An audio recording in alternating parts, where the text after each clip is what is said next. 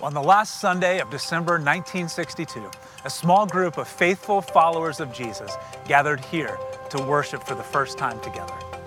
Their prayer that day was that this tiny seed they were planting would grow into oaks of righteousness, as Isaiah 61 says, and that they would glorify the Lord.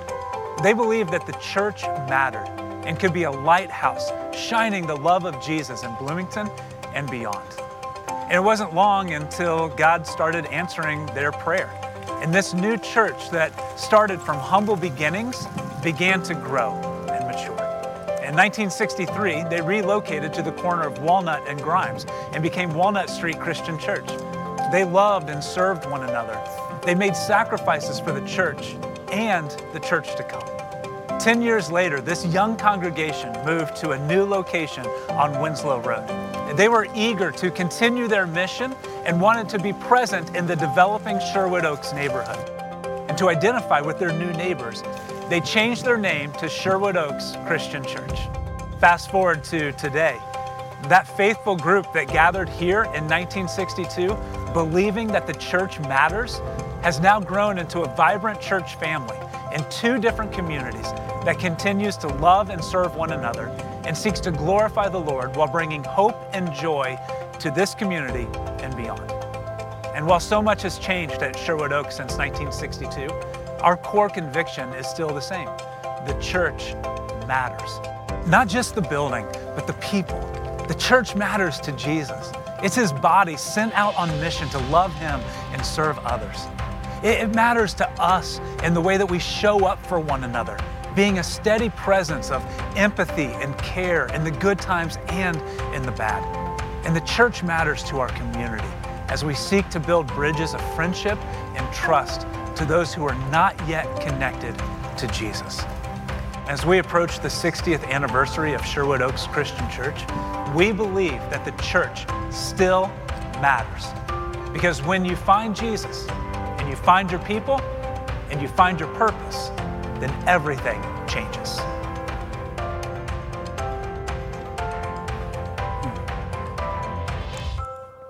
The church still matters.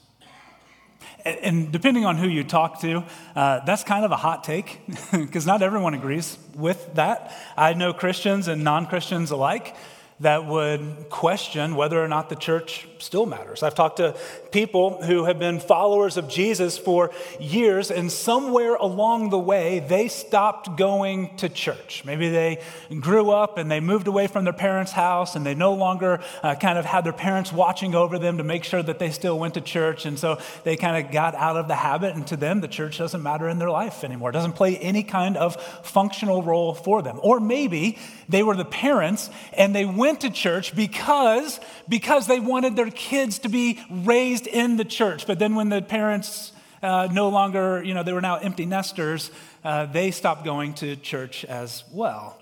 Maybe life got busy, things came up, new priorities. Life changed for a lot of us around COVID. And many people stopped coming during that time. They don't join online anymore. I've had people tell me, Sean, I can be a Christian and not go to church. To them, the church no longer matters in their life, and they don't really see why it ever would again. I've also talked to people who would argue that the church is this outdated institution with backwards beliefs. That it's no longer needed in our modern society. Some write off the church as this corrupt organization that is filled with power-hungry preachers and people who are more quick to judge than to love. And to be fair, if you've seen any news out there about the church, the Big C church, then you know they've got plenty of things that they can point to support that argument. And to them, the church no longer matters, and they would look at it and they would say, good riddance. And I've talked to others who are worried about the future of the church and if it will still matter a generation from now, if it's still going to be relevant in the lives of their kids or their grandkids. And so often when I have conversations with these folks, they speak in terms of like warfare. Like our culture is the enemy that we are out to destroy. And so they talk about losing ground or losing power or trying to take back control. To them, they are afraid that the church won't matter 20 years from now. And out of that fear, they fight the wrong battles and they fight the wrong people and they actually push others away from the church. But then I've talked to others who have reached the absolute end of their rope. They don't know where else to turn. And so they turn to the church and they turn to Jesus and they find the hope that they were looking for. I talked to people who didn't know how they were going to make ends meet, how they were going to pay off that medical bill or how they were going to repair their car. And someone in the church generously shared their resources with them.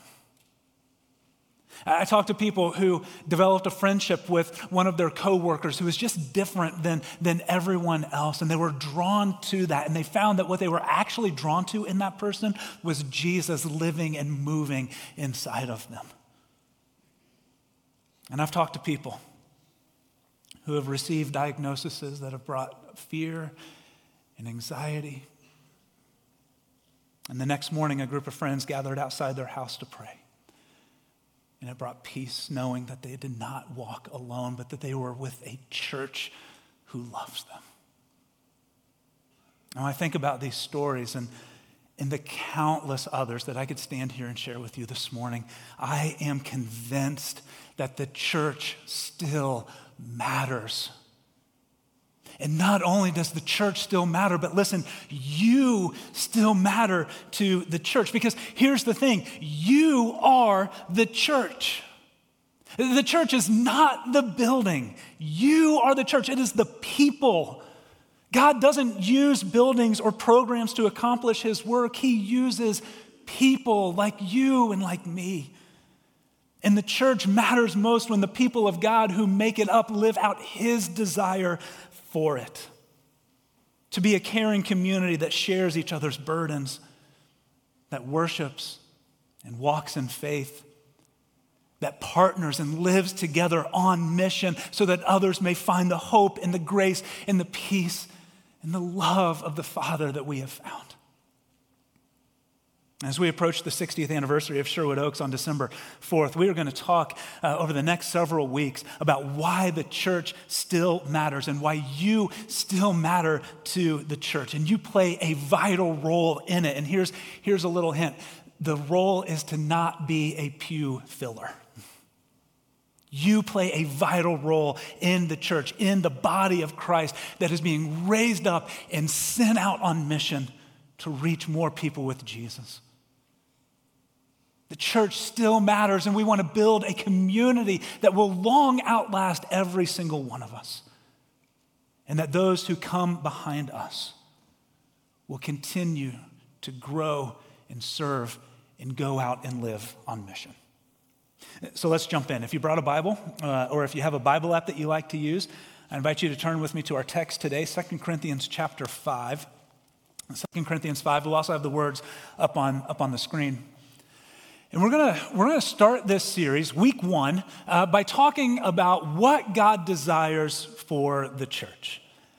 What does God desire for the church? And I want to start there because I think it's really easy for us, for me, to get caught up in what we desire for the church and totally forget to ask, I wonder what God wants from his church. And since the church was his idea, instead of starting with our preferences and the things we want in the church, instead of starting with, well, I wish we had more of that, or I wish we had less of this, or I wish we did this more or this less, whatever it might be, instead of starting with us, I want us to build a firm foundation on this series by looking at what God desires for his church. And I think our text today gives us a really good glimpse into that. And we're just going to kind of take it piece by piece. 2 Corinthians 5, starting in verse 17. The Apostle Paul writes this, "Therefore, if anyone is in Christ, the new creation has come. The old has gone, the new is here." All this is from God, who reconciled us to himself through Christ. All right, let's push pause right there. And the Apostle Paul says that those who are in Christ, who have put their faith in Jesus, that we are new creations.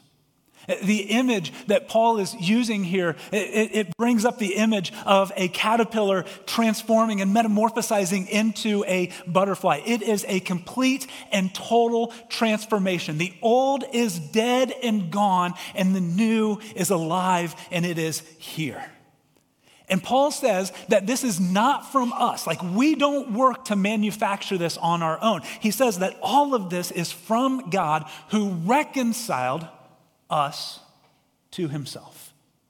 And that word reconciled is a key word in this passage. It's something that we see actually used multiple times in the verses to come. And something is reconciled when it is made right, when it is restored back to the way that it should be. And so when we put our faith in Jesus' life, death, and resurrection, we are reconciled back to God. Our relationship with him that was broken by our sin is restored. And that reconciliation happens immediately.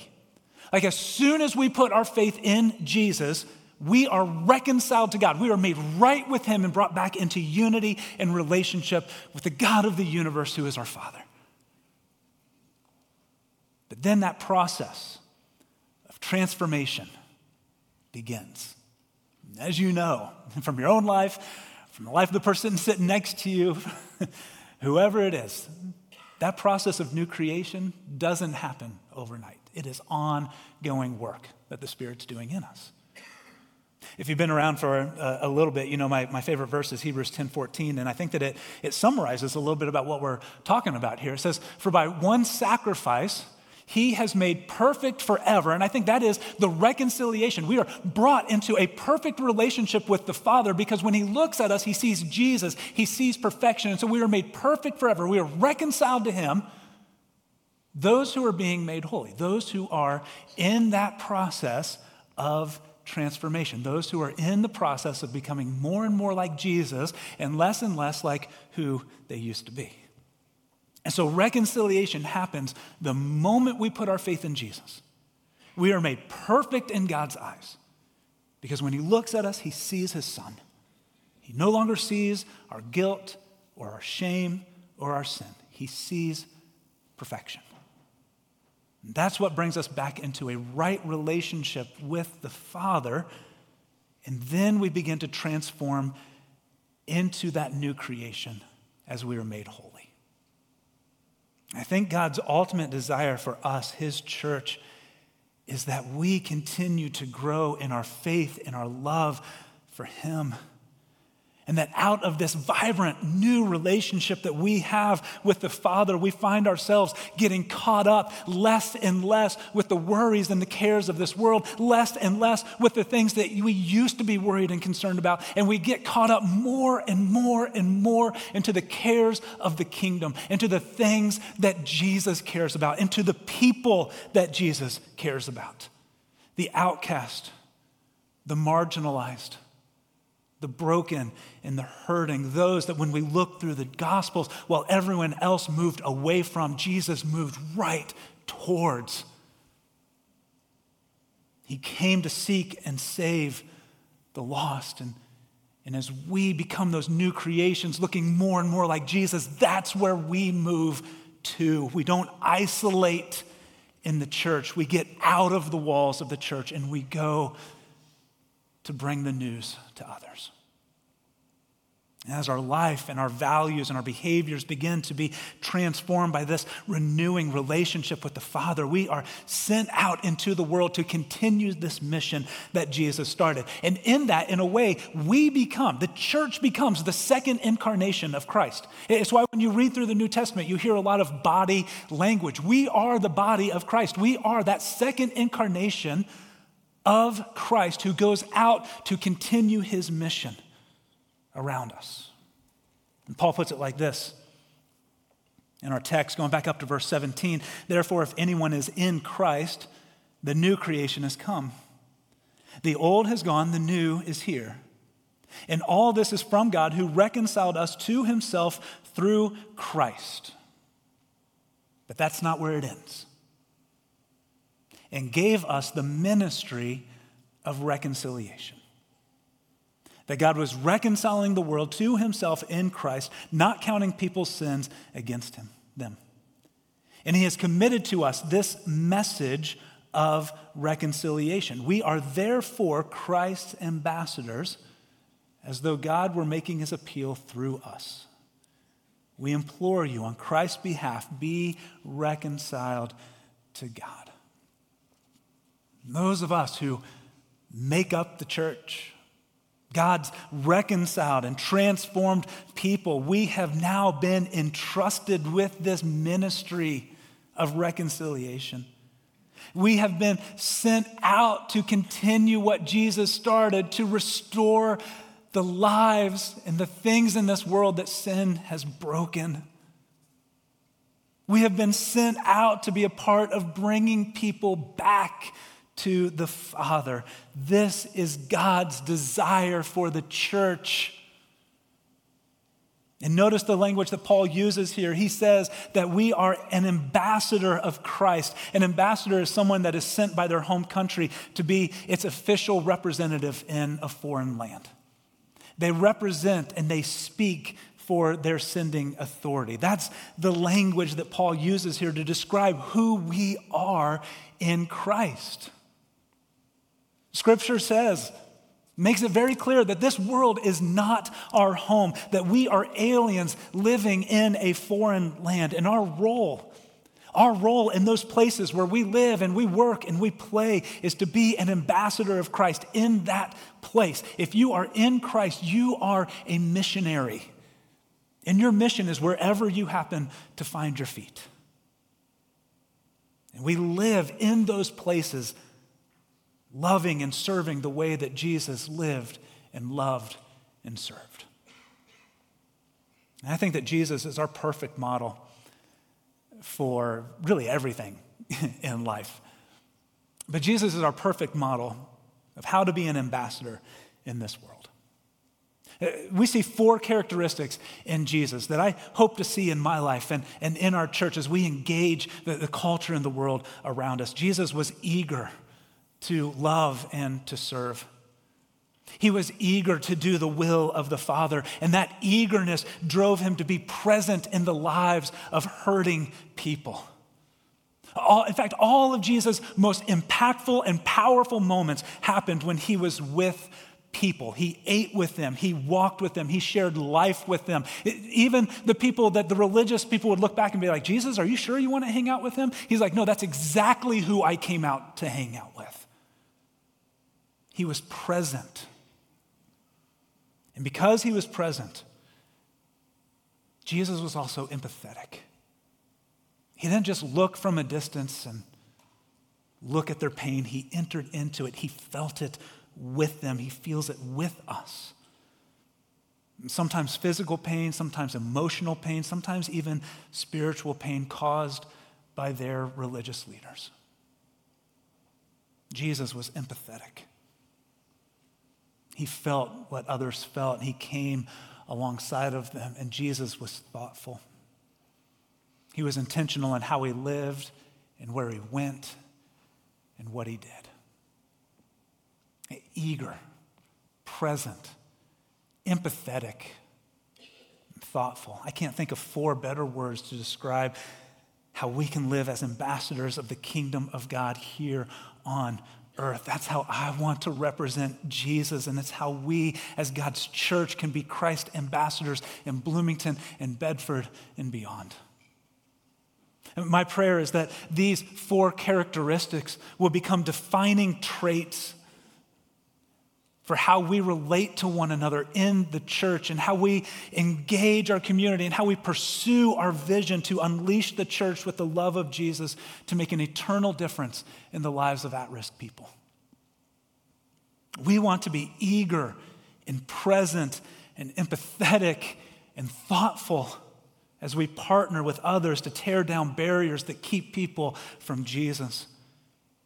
As we cross every socioeconomic divide to care for people and work for their good because we believe that every person has value and dignity in the Lord. And we want to be eager and present and empathetic and thoughtful as we go to any length necessary to give hope to the hopeless and freedom to those who are held captive by their hurts, their hang-ups, or their habits.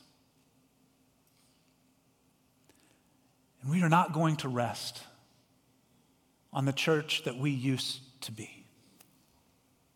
We are not going to rest on the dream about the glory days of Sherwood Oaks. We are going to eagerly attack the mission and the opportunity in front of us to reach new people. As I've talked with church leaders across the country and even here in our own community, I've come to the conclusion that too many churches are more concerned about who they have lost than who they have yet to reach. Too many churches are more concerned about who they have lost than who they have yet to reach. They are concerned about the church that they used to be than the church that they are becoming. And listen, the truth is, we are not the church we used to be. I had a friend tell me a couple of weeks ago, Sean, we don't say bad news enough around here. We're not the church that we used to be. And believe me, I have plenty of people who remind me of that. But man, I'm telling you, we're also not the church that we're going to be. I think that God has a bright future ahead for Sherwood Oaks. I cannot wait to see where he is going to take us. And listen, we are never going to be the church that we're going to be. Like, we're never going to get to a place where we go, you know what, we've probably reached enough people for Jesus. We're just going to kick back and relax and kind of take it easy until Jesus returns or, the church dies. No, we're never going to settle for that. We are going to continue to push into our mission, believing that there are more people to reach and to serve. There are more people who need to know the hope that is in Jesus. Listen, church, we are not going to be content with becoming fat babies who just take in and take in and take in and who never put their faith in action by doing anything. Man, we are going to go out eager to reach people who have not yet heard of Jesus, who do not yet know, love, and follow him. God's desire for his church is that we would be ambassadors for Christ in this world, that those who are being transformed into these new creations, reconciled back to God, would take this ministry of reconciliation and not only share it with others, but participate in it by renewing and restoring the things that sin has broken back to the way God desires for them to be, and helping more people find and experience the love and the grace of the Father that we have found. And God has sent us out on this enormous mission. And our message as his ambassadors is simply this, verse 21. God made him who had no sin to be sin for us, so that in him we might become the righteousness of God. That is our message. That is our message to a hurting and broken world. Not that God has come to judge and condemn you, but that God has taken all of your regrets, all of your mistakes, all of the hurts and the pain that you have caused others and yourself and that others have caused you. He has taken all of those things and he has poured them on his son, Jesus. He piled them up on him as Jesus hung on the cross. And he bore the weight of our sin and the sins of others. And when we put our faith in the life, death, and resurrection of Jesus, the Father no longer counts those things against us. We are brought back into a right relationship, transformed into a new creation. And then we are sent out on mission as Christ ambassadors. That is God's desire for his church. And so at Sherwood Oaks, may we be eager to share this message and ministry with those around us. May we be present in our community as the hands and the feet of Jesus. May we empathetically and thoughtfully love and serve each other and those around us. And may we share the good news of God's grace in the way that we live, in the way that we love, and in the way that we invite others to find and follow Jesus with us. If you're here today and you can say yes and amen to that, I just want to invite you to stand with me right now. I'm going to close this in a word of prayer before we transition. Let this be a moment where we say, God, it is not about what we desire, but may we be the church that you desire. God, search our hearts. And if there's anything in us, God, if there's anything in me that wants from Sherwood Oaks something that is contrary to you, God, would you please rip it out, remove it. And Lord, may we passionately pursue more of you. God, may we passionately pursue those in our community and our world who are living far from you, who have not found the hope and the joy and the peace of Christ that we have found. God, may we do anything and everything short of sin to bring them to you, to serve them and to love them, to be a part, God, of restoring and reconciling what sin has broken in their life and in our community and in this world. Lord, may you find us faithful to your mission and your ministry until the day you call us home or you return. That is my prayer for my life, for our lives, God. That is my prayer for this church. And may the ministry of Sherwood Oaks, that has a long history of faith and impact for your kingdom,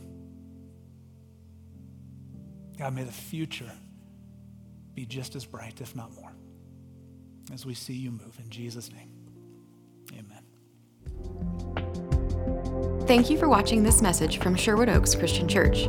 Did you know you can view any message from the past 6 years at socc.org/messages? You can also view complete worship services from the past month at socc.tv.